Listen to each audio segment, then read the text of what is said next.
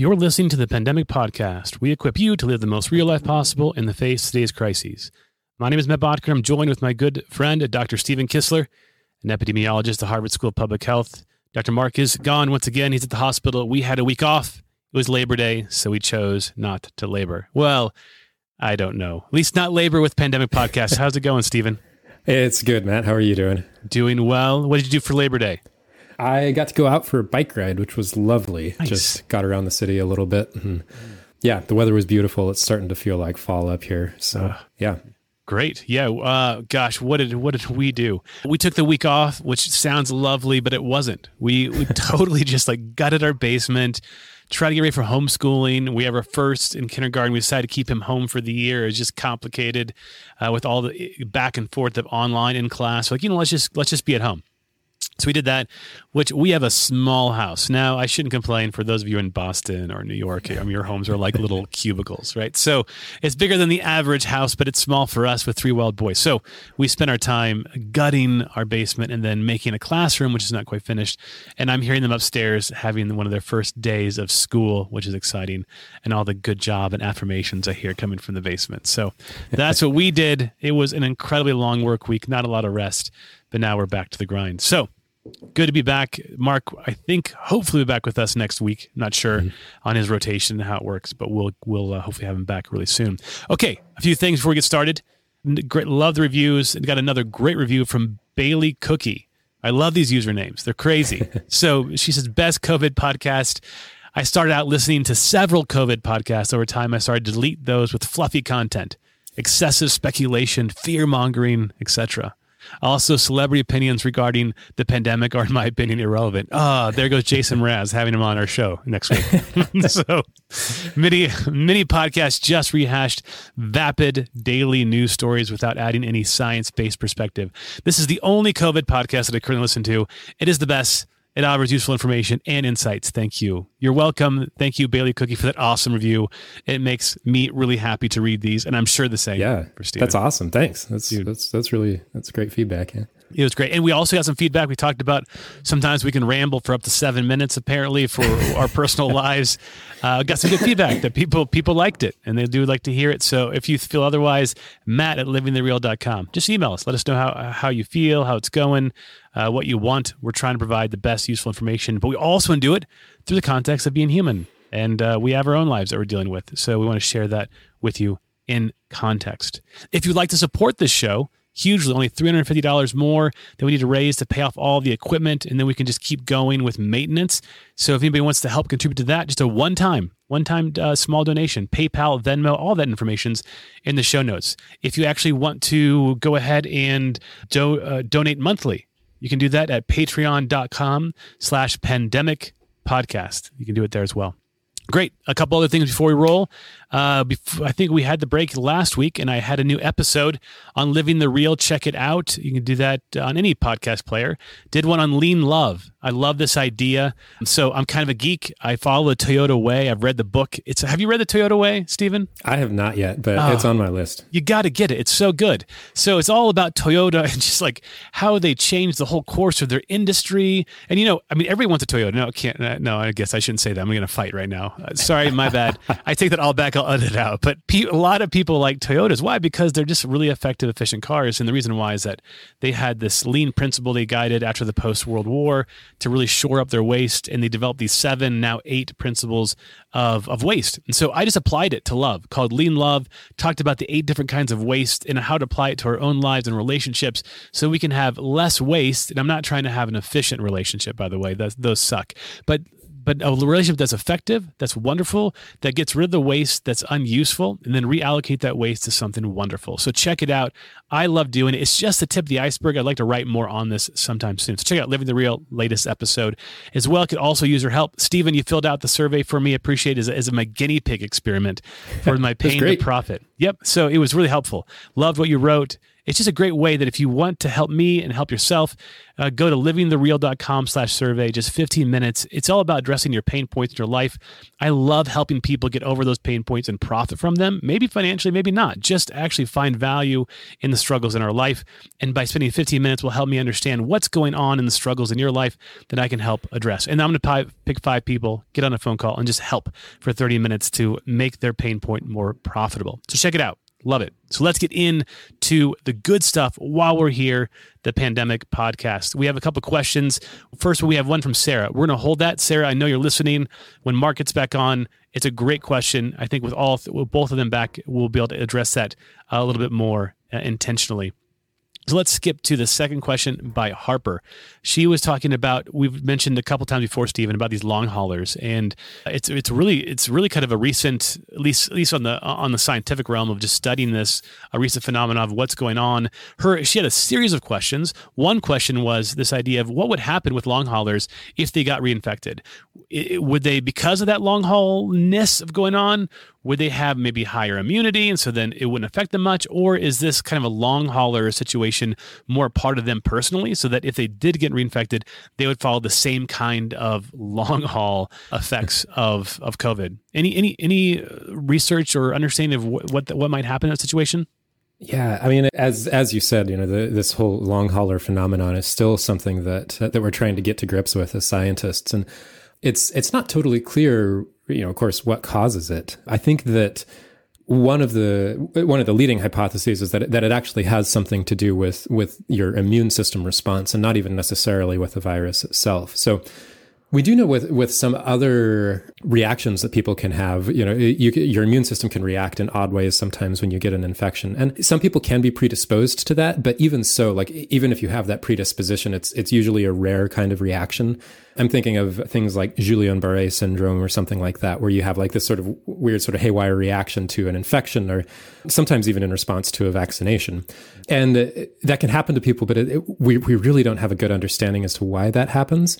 So I think that in the absence of any further evidence, I would put my money on, not much money, I don't have much, and I'm not too certain on this. So keep both of those in mind. Yeah, we turns out we don't make much as postdocs, but I would say that whether or not you've become a long hauler probably doesn't really have any discernible correlation as to what would happen if you were to get re-exposed to COVID. I think that it would probably be the same as to whether just a second exposure for anybody who'd gotten it in the first place anyway.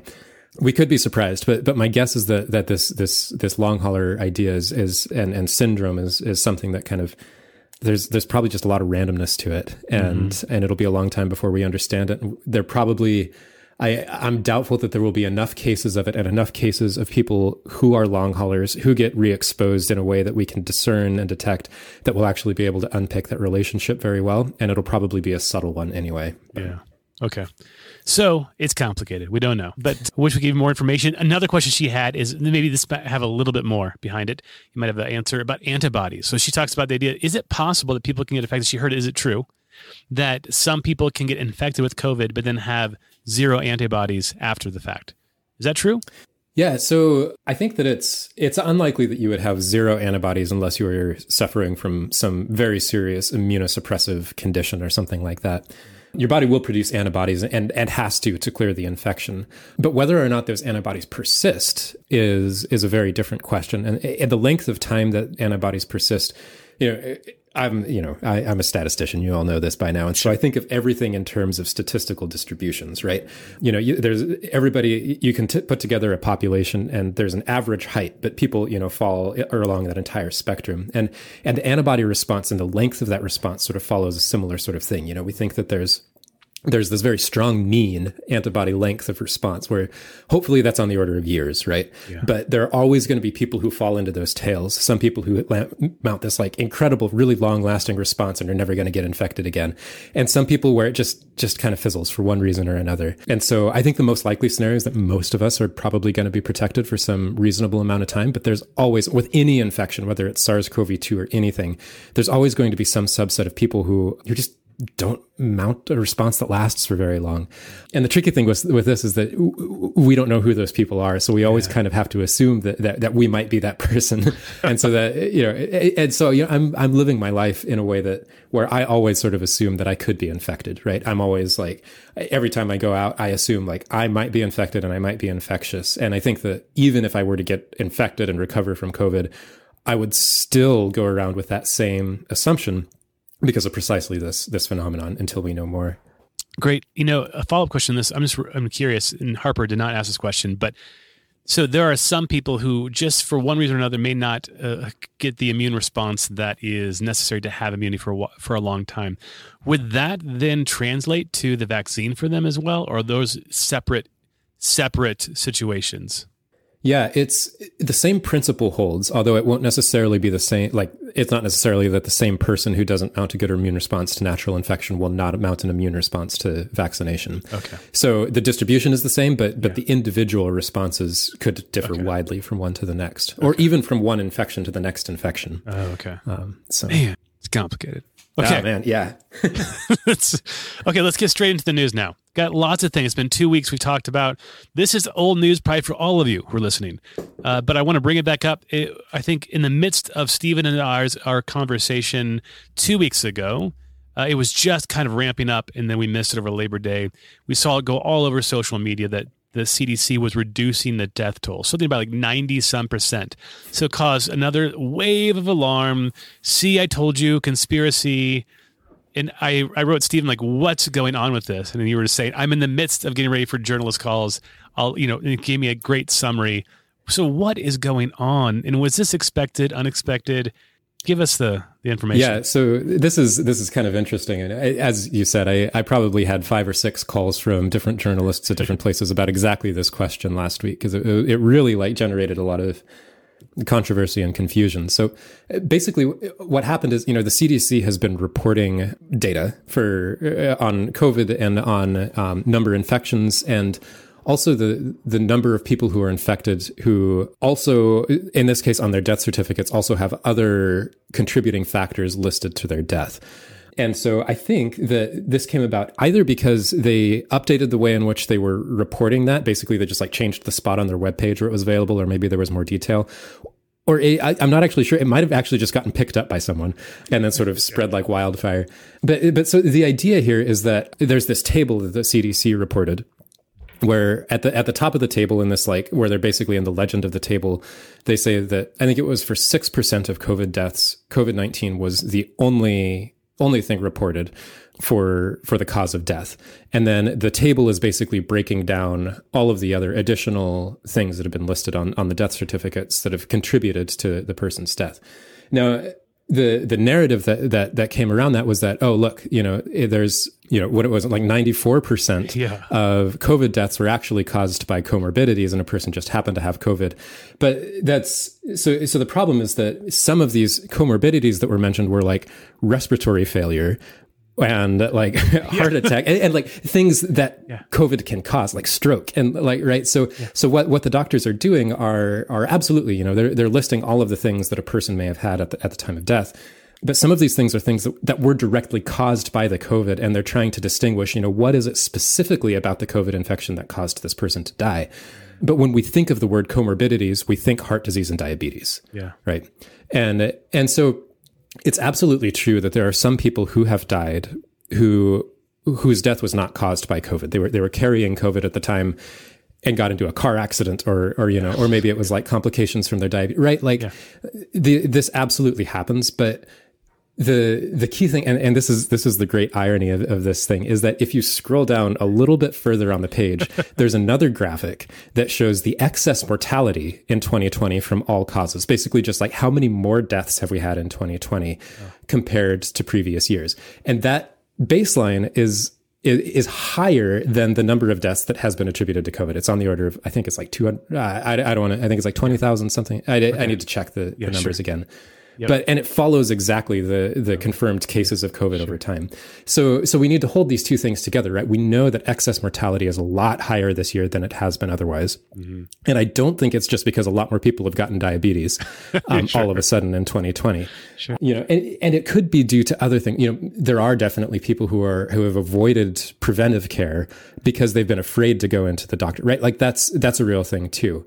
But I think arguably you could also say that those were to some extent caused by COVID as well, right? Yeah. Like by the social phenomenon of COVID happened. That was also preventable in some sense if we could have been able to reduce COVID cases and make it more manageable early on.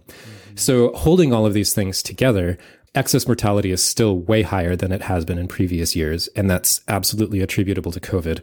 And it's just the reason why there are these multiple causes of, or, you know, these multiple contributing factors to death on a death certificate is like that's standard practice in the hospital. Like you always, if a doctor is doing their due diligence, you're going to write down all of the things that a person had that may have contributed to their death, just because you want as full of a picture as possible. And so that's all it was. And it just got sort of blown out of proportion.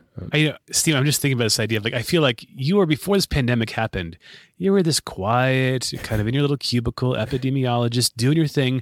No one was imposing their kind of lack of competency in your area of expertise on you, right? You were just doing your thing. I feel like what you're experiencing now is like what doctors experience daily when they come in, like, well, I Googled this and you're saying it's this, but I think it's that. You're like, oh, no, because of X, Y, Z, double Z, B, C, D. And so now it's the same thing where we have people, this has been going on forever. This reality, comorbidities, all these different lists. But now we, the lay people, are like, hey, can I see your book for a second? Can I peek in there for a second? Oh, wait, what's all this? Have you been hiding stuff from us? Like, oh my gosh. And he was like, I have to do this. I have to educate you on this. And can I just do my job?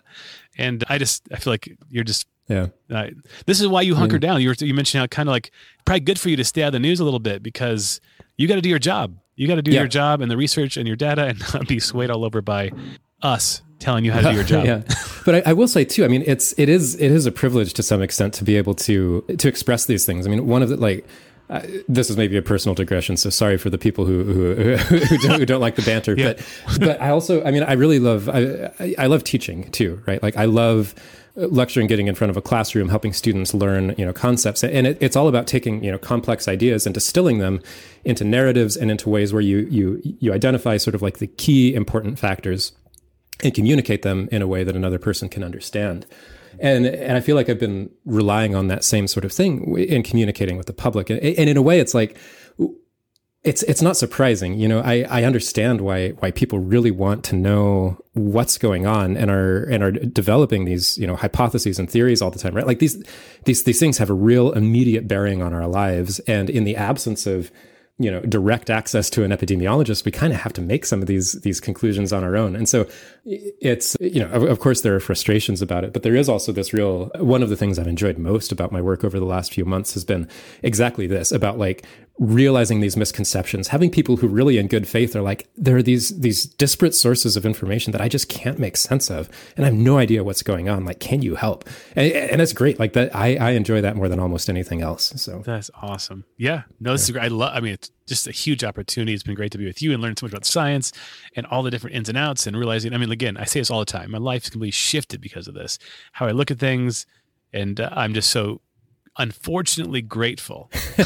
Yeah, I really wish I were totally irrelevant. Like I would love to go back to my cubicle and have nobody pay attention to me. But totally. I think we're still a little ways out from that. Yeah, you have a couple of years probably. So okay, which hold on, we'll get to that in a minute about the pandemic century.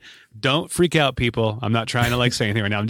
It's a good discussion point. Hold tight. A few minutes. Yep. We'll chat about it. So, Dr. Scott Atlas.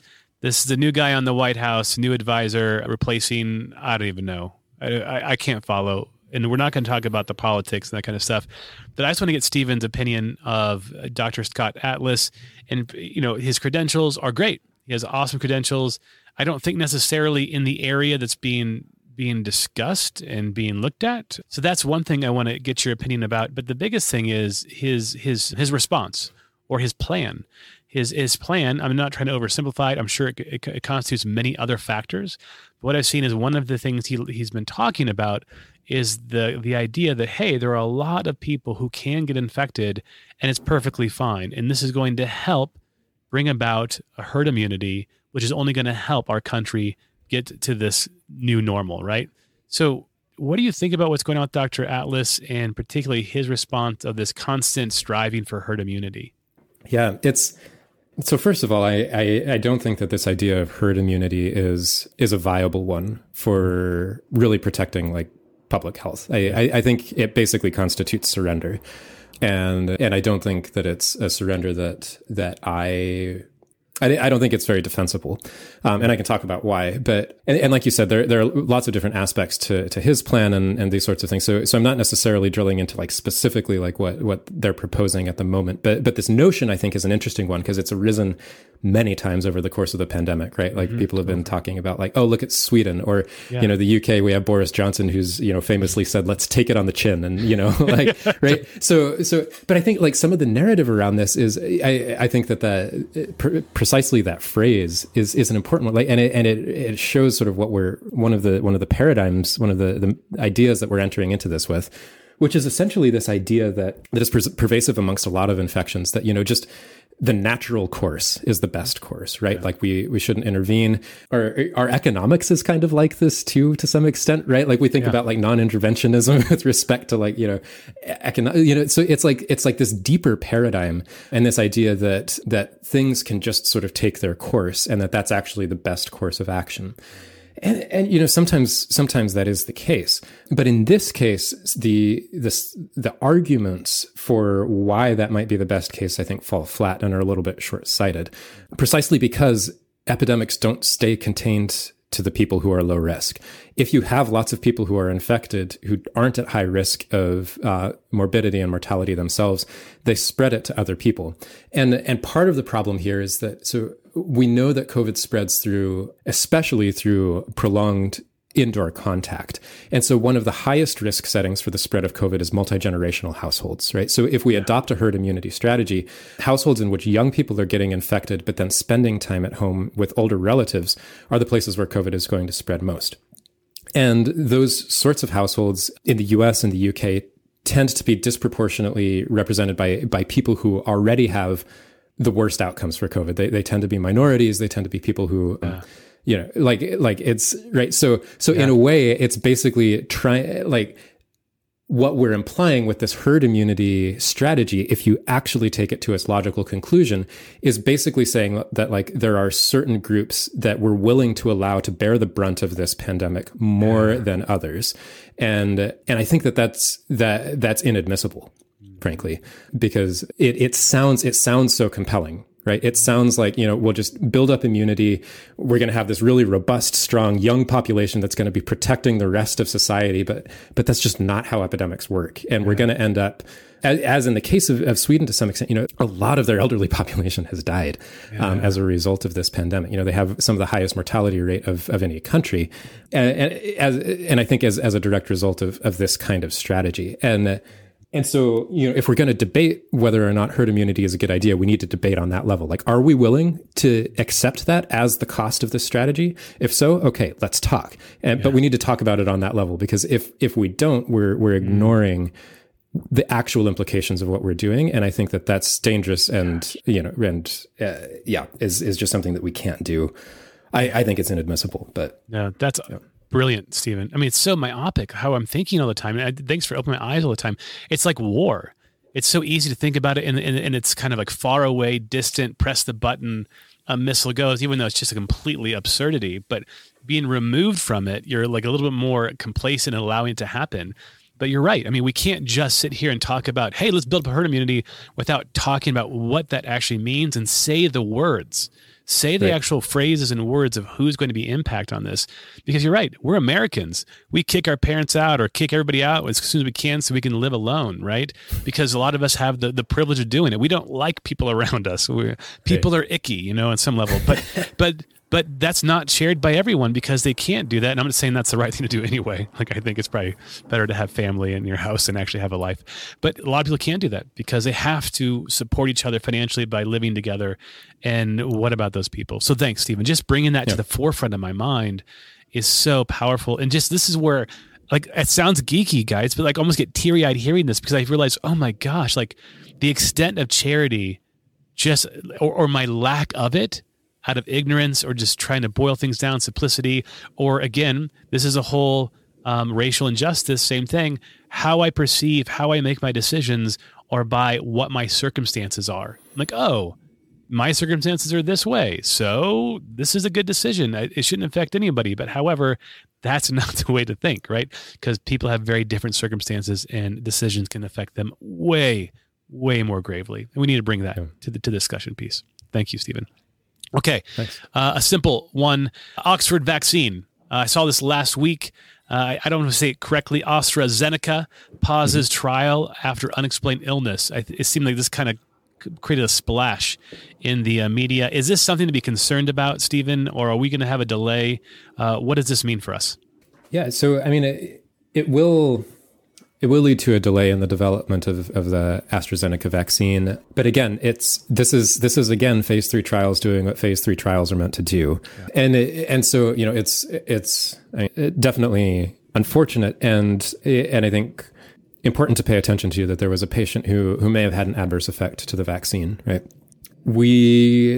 As far as I know, we still don't know for certain if it was in response to the vaccine, although I think it likely was. And we know that vaccines do sometimes have adverse effects in people. Like that is absolutely something that happens with many different vaccines that we have available. The key thing is that, as with everything, it's the risk-benefit analysis. And the fact that there has so far only been one reported case of this, despite the fact that there are multiple vaccines currently in phase 3 trials, I think is actually quite encouraging, because that suggests to me, at least, that the rate of this kind of thing is very low. Mm-hmm. So this is again just sort of par for the course. This is the way that trials work.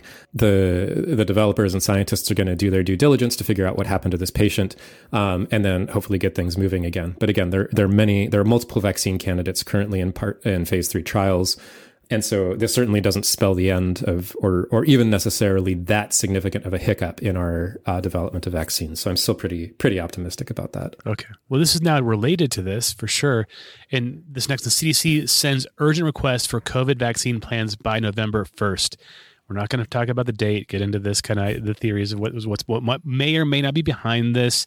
But what I want to get to is we just talked about this. Gosh, it was a couple weeks ago. We talked about how the idea, the concept of rushing the vaccine, we've seen this with Russia. We've seen it with China, and that this is not the right thing to do, and that we need to do our due diligence.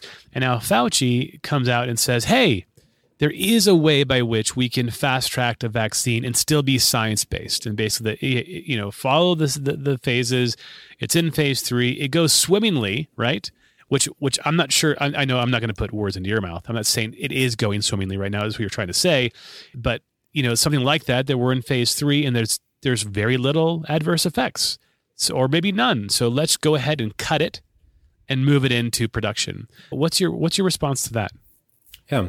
So, I mean, that is definitely a possibility. And worked into the structure of phase 3 trials is this ability to fast track certain things. Mm-hmm. And that happens when, basically, as Dr. Fauci was saying, like, if you have just this overwhelming evidence of a clear benefit and negligible risk, sometimes when that effect is so strong, then you actually have all of the evidence that you need before you've actually finished the phase 3 trial. And if you can demonstrate that, then you can basically call it off early and say, then we can implement this as a treatment. So I think that is a possibility. Now, one place where fast-tracked treatments are relatively common is actually in cancer medicine. And so there's been, some questions like, we do this for cancer medicines, why can't we do this for a vaccine? It's like par for the course. There's a lot of cancer medicines that end up getting fast tracked and come to basically are used in patients before they've completed phase 3 trials. But I think one of the key distinctions here is that oftentimes these cancer medications are being given to patients who have no other alternatives.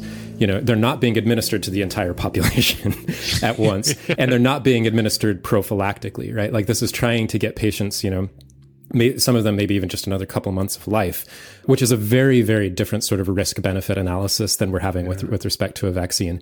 And so with vaccines, the baseline for evidence and the baseline for safety needs to be much, much higher, which is why it makes fast-tracking these kinds of things a lot more difficult. And so I think that's one of the key things to keep in mind. So it's absolutely a possibility, but we would need like just absolutely golden evidence, that the vaccine is safe and effective and, like just incontrovertible evidence. And, otherwise, then the trials need to be done. So. Yeah. And I don't know if this is beyond your scope of study, but right now we see this first one of a possible side effect that's, I don't know what it is, but significant. But you said there's like 6 other ones, at least in phase 3 right now, maybe 7 other ones, and we haven't heard anything. And they've been in it for at least a month, if not 2 months. I'm not sure where. Is that normal, or are we seeing the possibility that this could be a couple just shining golden gooses that are not having anything? I haven't been through a pandemic in my life, so I don't know whether this a vaccine normally right away in phase 3. There's always a couple hiccups, or is this unusual to have 7? I mean, who cares about the quantity, but having 1 or 2, just not having anything yet. Yeah, I think so. I would say that I'm positively surprised by how many we have that haven't run into hiccups yet, and that we have as far along in this stage of development. I think that the vaccine development that has happened in response to COVID is unlike anything we've seen in the past. So it's really hard to compare to previous pandemics. So yeah, I think I'm not entirely sure on the ins and outs. Like I'm not sure if, like, we would certainly know if, like, as for the AstraZeneca trial, like if an entire trial were put on pause, that's something that would hit the news. But if there were other sorts of maybe less severe adverse side effects that didn't constitute a stop in the trial, but could potentially undermine the risk-benefit analysis, that might just not hit the news cycles in the same way. And so I think that, the absence of hearing about these things does not necessarily mean that there's absolutely no adverse side effects or anything. I hope that's the case. Boy, that would be fantastic. That'd be awesome. And it's possible, but I think we just have to wait for the trials to be reported on before we really know what's going on there. Yeah. Well, don't you have your phone numbers of every single vaccine made or player? Just give them a quick call. I'm like, hey, this is Steven. What's the DL? We got to put on the podcast. Just give him a call. Yeah, totally. So next one here. I am ignorant of this. I saw it in the news. I saw it come through. It looked fascinating. And then I was going to read it, and I didn't even get a chance to read it. So I'm ignorant of this, but this is why I have Steven to tell me all about it. This article says, a supercomputer's COVID-19 analysis yields a new way to understand the virus. What is this? I have no idea because I haven't read it. Is this exciting? Is this new stuff? Yeah, so this is, if I've understood it correctly, it's cool from a geeky perspective. Okay. I don't know how much clinical insight it's necessarily given, but the idea is, from what I understand, is basically these researchers took basically all of the different syndromes that they had available that people were experiencing with COVID and fed them into a computer model that basically captures how the human body responds to certain types of infections. So it looks at like previous infections and different sorts of imbalances that you can get in your body and like what sorts of symptoms those things can cause. It tried to do this like mapping sort of between the symptoms that we've been observing with COVID in different patients and the different sorts of physiological changes that can take place to cause some of those different things. And as they let their computer chug for like a week or something, then it basically popped out this hypothesis for like what could be causing some of the syndromes that we're observing with COVID-19, which gives sort of a physiological basis for what could be happening. That's related to, we've been talking about cytokine storms, which is this overactive immune response. And basically what they're proposing is that, yes, it's an overactive immune response, but maybe it's not cytokines. It's this other element of the immune response that maybe we ought to be thinking about instead, which is super cool. Matt, have you read Hitchhiker's Guide to the Galaxy? No. Are you? No. Okay. Yeah. So I don't know. This is going to appeal to probably like one of our listeners somewhere out there, but whoever's there, like, man, it reminds me of this like supercomputer Deep Thought where they like basically ask this supercomputer, like, what's the answer to life, the universe, and everything? And it chugs for thousands and thousands of years. And then at the end, it pops out the number 42. And then, right. And so it just makes me think of that because I feel like something similar is going on here. So I think it may have turned up something potentially interesting. It's probably not something that that a human clinician might not have, stumbled upon at some point anyway. Yeah. But it's interesting. I think it's just an interesting side note in the sort of overall research around this thing. That's awesome. That makes me want to read that book or at least listen to it, so I don't have a chance to read that often, because that's a great 42. We should name that our podcast. That just that's right. 42. Okay, awesome. One thing, we have a big thing I want to chat about here, but before we get into that, I love this. Another piece from Ed Yong on The Atlantic. There's lots. I'll put in the show notes. We're not going to talk about all of this. Just a lot of like one-liners that are pretty phenomenal. America's trapped in a pandemic spiral. He starts out with this really awesome concept of these ants, and that ants, if they get trapped in their own scent, the leader, they just circle around forever and ever and ever until they die off. And kind of Ed Yong's trying to present that we're kind of in this kind of cycle right now, that we're just kind of going into this circle. We're not actually making improvements. And it's great. It's a balanced piece, because he talks about the concept of the shaming of people going on the beach when actually being outside isn't really the biggest contributor, and we're putting energy in these weird places and not in the right places, and we're just going in these circles and we're spiraling out of control and we're just pointing fingers. And why is this? It's manifold. Read the article. I'm not going to mention all of this. It's a really important piece. I think you need to read it. The one piece I want to land on for a second, because Stephen talked about this, did some research about this.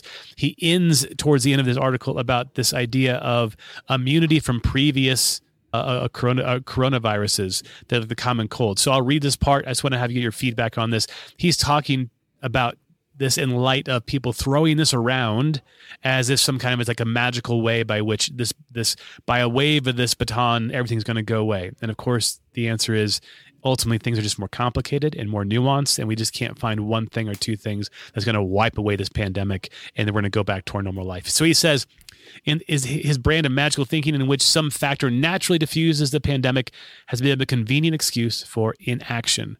Recently, some commentators have argued that the pandemic will imminently, I want to say immunity, but imminently fizzle out for two reasons. First, 20 to 50% of people have defensive T cells that recognize the new coronavirus because they are previously exposed to its milder common cold causing cousins. Second, some modeling studies claim that herd immunity, which we just talked about earlier, whereby the virus struggles to find new hosts because enough people are immune, could kick in when just 20% of the population has been infected. Stephen, go back to you. What's the truth to this? I know you did some studies on the common cold. Anything new that come from that? And also, just quickly, is there anything relevant to this 20% of population that could bring about herd immunity?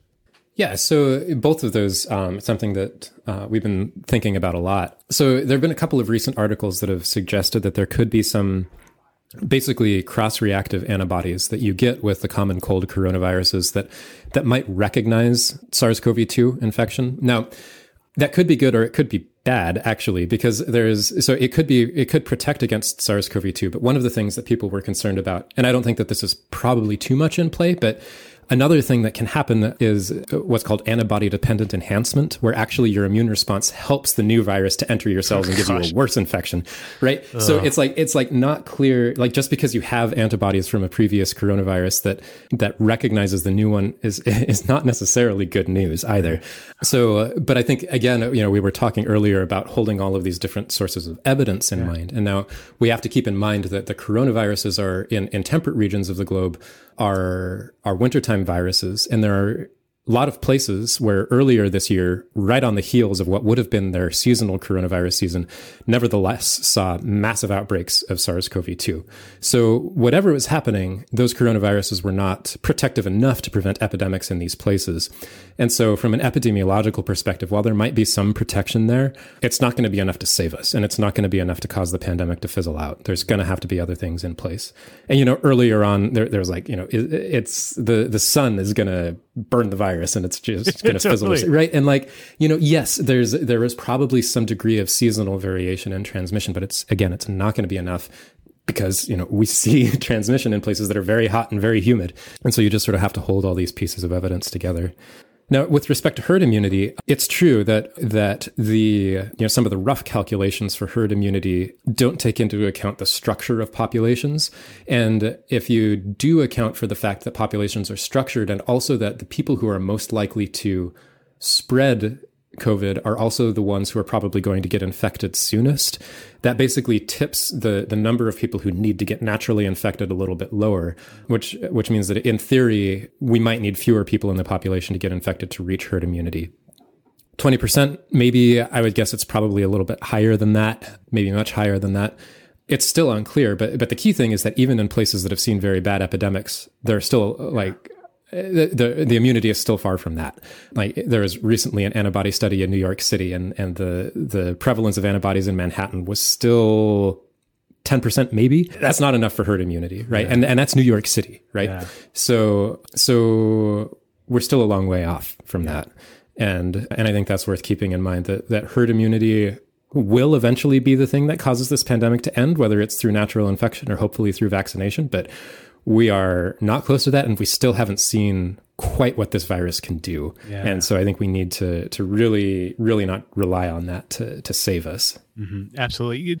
This leads a couple things. Is the vaccine, I saw here that maybe the FDA might approve a vaccine that has at least 50% effectiveness.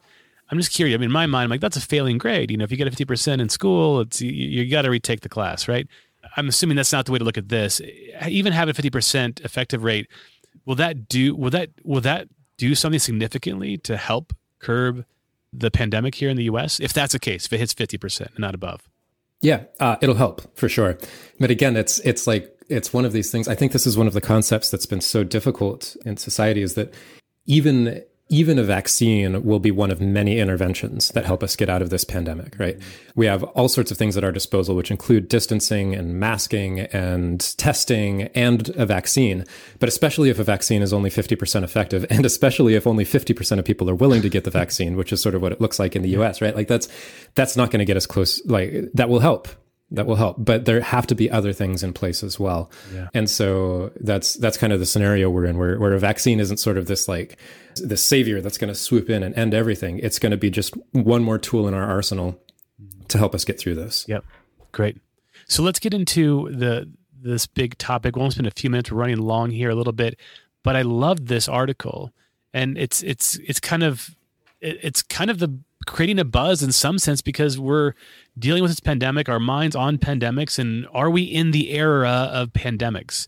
I know even Fauci, I think, had mentioned this before, that this could be the era, and I don't know what that means exactly. So I wanted to throw it to you and just discuss this article, because COVID-19 might just be the first big pandemic of this century, and this being kind of the century of pandemics, which just sounds absolutely nauseating. But at the same time, I feel like, I'm hoping that we're learning so much with this first one that whatever, maybe a long time from now, the next one happens, we've got a system in place to really effectively address it and not have it change our lives for 3 to 5 years before we can get back to our life. So I think that there's a couple things I want to ask you about. If we're living in an age of pandemics, what makes this a particular age of pandemics? Is there things that we have done that contributes to an atmosphere that's ripe for a pandemic?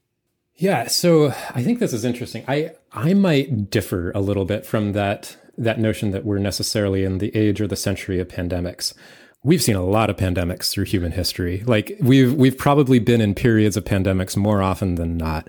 There's been waves of bubonic plague that have swept through Europe and killed half of the population each time around, and that lasted for hundreds of years, and cholera and, typhus and influenza and all sorts of things. Like I've seen a lot, and so now, okay, so, but the types of pandemics that we've seen have changed. So a lot of those previous pandemics have been largely, now in hindsight, we know that they could be attributable to poor hygiene by modern standards, or, things like that we've been able to prevent. Like, right, we haven't seen a bubonic plague pandemic in a while, actually more recently than you might think, but we, it's still been, the types of pandemics that we're seeing are now shifting towards these like respiratory influenza type pandemics, but also others, right? We have HIV.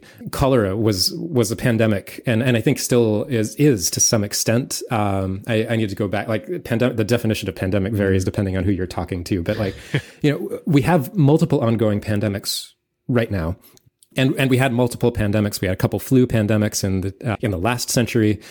And yet here we are. So I think that really the key thing is that we're entering an age where a certain type of pandemic that sweeps quickly across the world, like SARS-CoV-2, is possible and there is an increasing probability of these types of pandemics for a couple of reasons. Now, one of the ways that we know that pandemics arise is through zoonosis, which basically means that a virus or a pathogen crosses over from an animal population where it commonly circulates into humans and then is able to spread from human to human. And that happens with flu. That's where we think that flu pandemics come from. That's where we think that SARS-CoV-2 came from.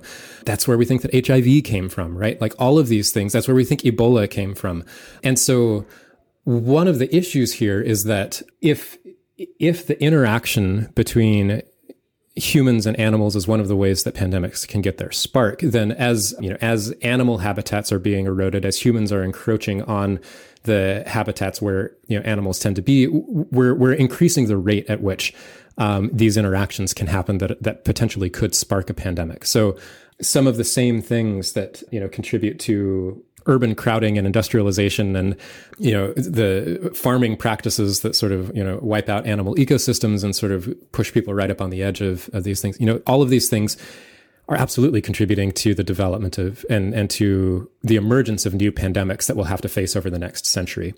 Now, we get a couple of flu pandemics every century regardless. I was a little bit surprised that this pandemic was a coronavirus one because I was expecting a flu one. We're kind of due for one, which is, I hate to say that, so there will be more pandemics this century. Absolutely. And some of them will be, to some extent attributable to this more frequent and different types of interactions that people are having with animal populations and the spread of the population, that kind of thing.